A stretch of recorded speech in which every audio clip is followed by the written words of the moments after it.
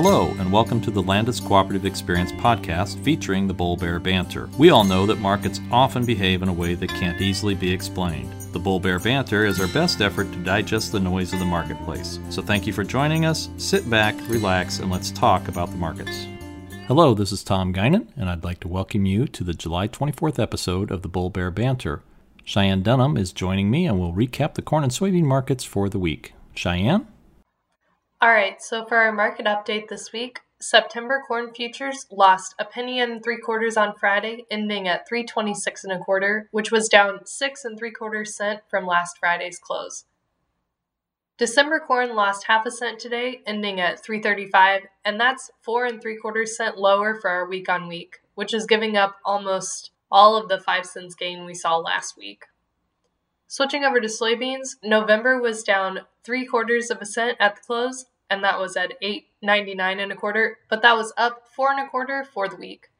And finally, January soybeans were down 1/4 cent today, and those closed at 9.04 3/4, gaining them 5.5 cents from last Friday's close. Well, Cheyenne, the big story this week was, I guess, kind of hard to pinpoint. You know, we've been doing this podcast for about 2 years now, and I don't remember a week where there was so much information and very little in the way of big news. As you just pointed out, for the week, corn prices dropped about a nickel, and soybean prices gained about a nickel. It just feels like a continuation of much of the same information we've been looking at for several weeks now. In the hopes of not being a spoiler for the rest of the episode, this week we saw good corn exports, bad bean exports, local areas of the state missing some rains, and much of the rest of the state, and the country for that matter, getting beneficial rains. Are we headed for record production or a letdown? It really kind of depends on the exact location of the field or the fields you're talking about, instead of just a general swath of a state or two. Well, with that, let's move on to the bull bear factors. For bull factors on corn, export inspections last week were a little higher than the range of expectations, and those came in at 45.2 million bushels, which is up from the previous week's number of 36.1 million, and way above the same week last year, when we only saw 17.3 million bushels loaded. This also gets us back on track to finish the year at the USDA's estimate of 1.775 billion bushels, and perhaps even exceed it. Over the past 10 weeks, we've averaged just shy of 44 million bushels per week, and we now need less than 37 million per week through the end of August to hit the USDA's estimate. Export sales were only 8.7 million bushels last week, and those were down from the impressive 38.6 million reported the previous week. However, total commitments for the year are now at 1.721 billion. We just need about 54 million more sales in the next 6 weeks. Ethanol inventory dropped by more than 30 million gallons, hitting 832 million. This is the lowest level in almost 4 years. However, ethanol margins continue to erode lately.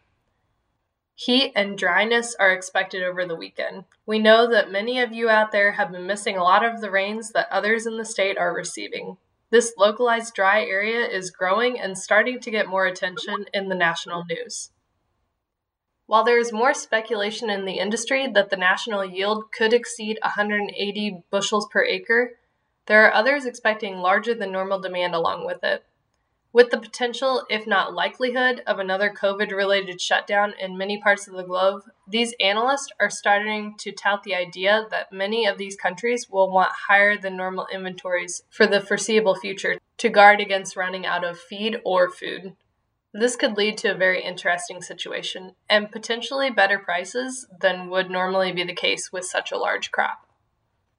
On the bear side for corn, the national crop ratings remained at 69% in the good to excellent categories, and while that is still above last year's number of 57%, locally it looks and feels worse. Iowa did drop 3 points, but it's still at 80%. The debate continues about crop size. Many in the industry still think we'll top the current USDA yield estimate of 178.5 bushels per acre nationally, with several now expecting 180 plus. The current crop ratings support that thinking. Minnesota also dropped this week, down 2 points, but is still a pretty healthy 83%. Nebraska lost 4 points, coming in at 70%. Illinois gained 2 points to 63%, and Indiana is unchanged at 59%. Ethanol production last week dropped for the first time in 12 weeks, down to 267 million gallons from 274 million. It continues to appear that the USDA is about 50 million bushels too high on their estimate of corn demand for ethanol. Gasoline demand dropped again last week to 8.55 million barrels per day, down from 8.648 the previous week.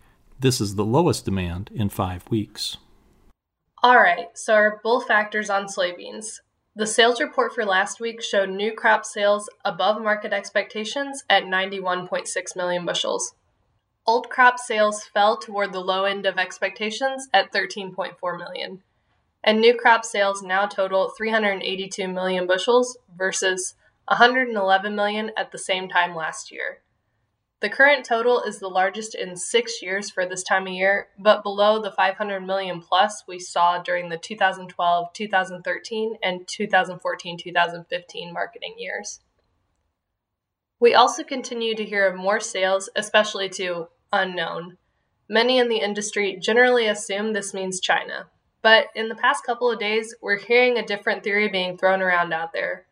What if all these unknown sales are actually for a normal export customer, but just happening a little earlier than usual? The thinking is that people shipping to other countries don't want to get behind the large Chinese program. There is some evidence that this is impacting everything, not just soybeans. Japan recently bought some white wheat a lot earlier than normal, with the intent of getting it loaded before these new crop soybean sales to China can get into shipping position.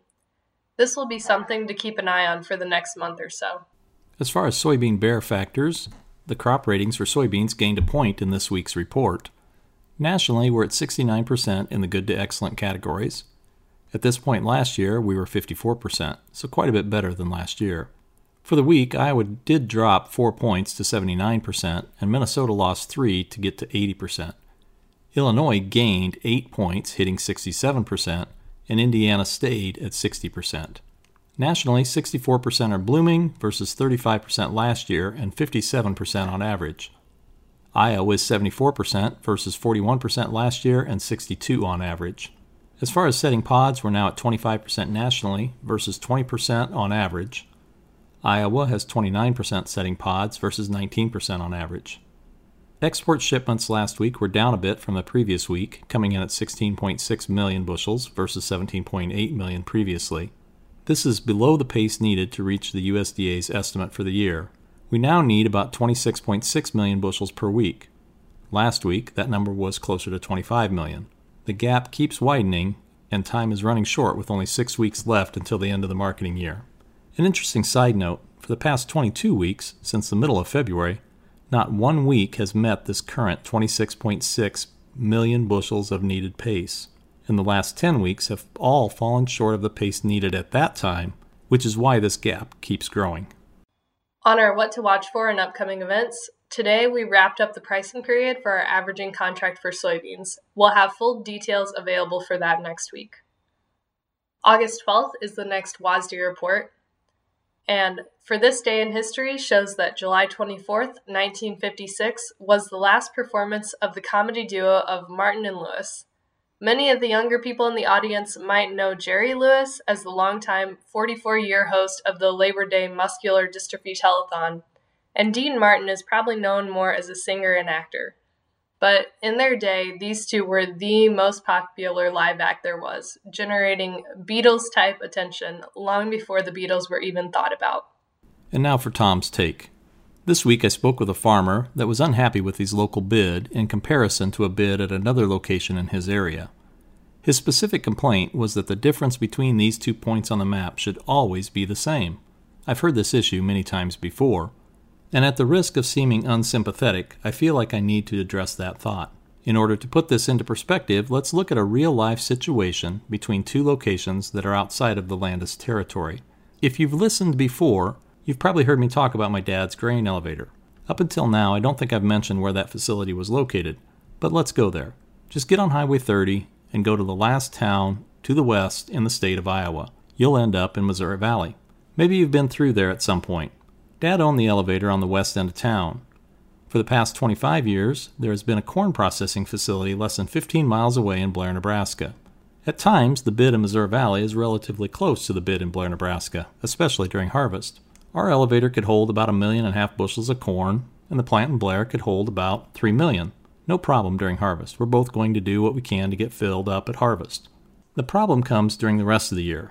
Our elevator might handle a total of 2 million bushels per year. The plant in Blair has a demand in excess of 100 million bushels per year. So does it make sense that the spread between these two should be a constant number? No, it really doesn't.